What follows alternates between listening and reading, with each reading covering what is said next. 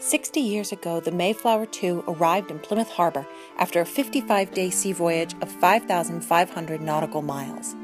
She was greeted by a crowd of tens of thousands of spectators, including Vice President Richard Nixon and then Senator John F. Kennedy.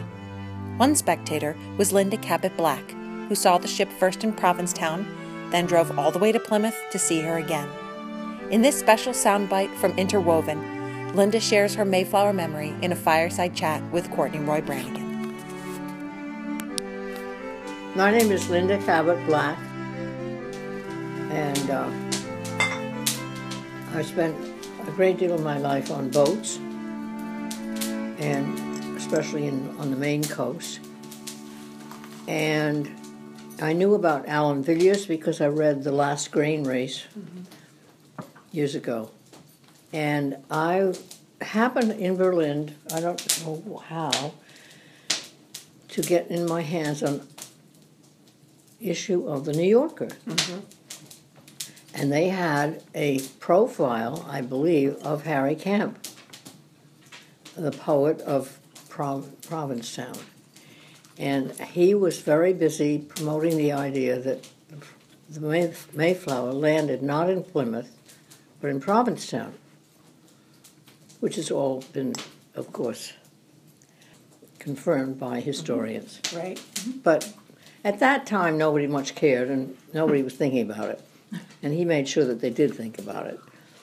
And whoever was praying for and promoting the Mayflower replica, he made sure to get them to promise to come to Provincetown. And of course, somebody had to negotiate with Plymouth, because there was a good deal of rivalry on the subject, and Plymouth didn't want Provincetown to steal their thunder, understandably.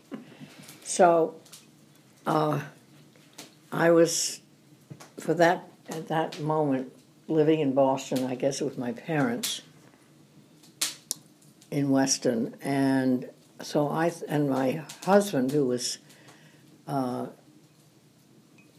trained to become an opera singer, a wannabe opera singer, and which was why we were in Berlin. So we had a Volkswagen Bug, so we decided to drive around to Provincetown. What year was this? June 13th, June 12th, 1957, to see if we could see her come in. So we were going to stay at an old house in Provincetown. I don't think there was anybody in it, but you could rent a room. And we started listening to the weather reports and so on, the reports of her arrival. We heard on the news that she was making very slow progress. She had unfavorable winds, and of course, a square-sailed ship cannot sail very close to the wind at all. So my then husband decided he wasn't going to wait around. And so he flew back from Provincetown to Boston. So here I was in the little room in an empty house. And I went to bed. And in the middle of the night, I could sense that the wind had changed. And I ran out, got into our Volkswagen Bug, and didn't quite know where to go, but I remember that it's not a lighthouse. What is it? It's a sort of observation tower in Provincetown. Yes, yeah. So I drove there. What is it called? Cape Race or? Yes, Cape's, I can't recall. I think it's Race. Anyway. Yeah. And I could see there was a guy up in the top with binoculars, and I said, "Where is she? Where is she?" Well, she's just barely in sight. She's coming in. She's, 3 miles east of the beach or something like that. So I drove to the beach and walked through the dunes, and there were two women sitting on the dunes. So the three of us sat there, and we could just see her coming in over the horizon. And of course, as you know, to get to Provincetown, you have to go through an almost complete circle. Yeah. It's like a hook. And so she started very slowly coming around that huge hook. And during the whole 2 or 3 hours, as she went around that hook, she began to be followed by little boats.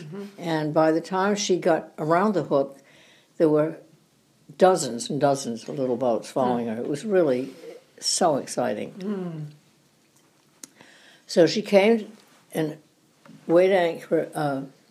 anchored in Provincetown Harbor, and the deal with Harry Kemp was that no one was allowed to go on shore because Plymouth was absolutely determined not to let this whole thing steal their thunder. So the only people who were allowed on board were the mayor of Provincetown and Harry Kemp, and maybe some of his retinue. So the rest of us had to pay somebody to row us around and gawk at her. So that was, and then there were all kinds of festivities and blah blah blah. But of course, Plymouth was hoping that there would be minimal celebration in Provincetown. So that night, I went back to my little room, and of course, from Provincetown to Plymouth is due southwest, which is dead against the prevailing winds. So she was stuck again. And I went to bed, and at 5 or 6 in the morning, it was June, so it was probably 4 or 5 in the morning, I woke up and realized the wind had changed. So I got into my Volkswagen Bug and went down to the harbor, or the exit from the harbor, and she was just going out straight across Cape Cod Bay to Plymouth. And it was I'll never forget it. It was very, very memorable. And I drove slowly around to Plymouth. I kept trying to get as close as I could to the bay shore, but most of those roads are dead end.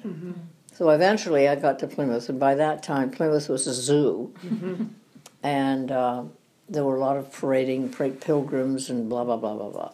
And then I drove home, back to Weston. So that's my story. Learn more when you download or stream full-length interwoven episodes from iTunes or SoundCloud.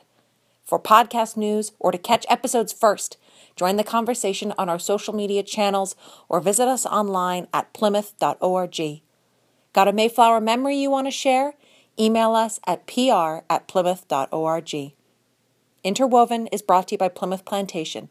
It's hosted by Hillary Goodnow and produced by Tom Begley. Our original theme music, Voices from the Past, was composed by John Dante Prevedini. Thanks for listening.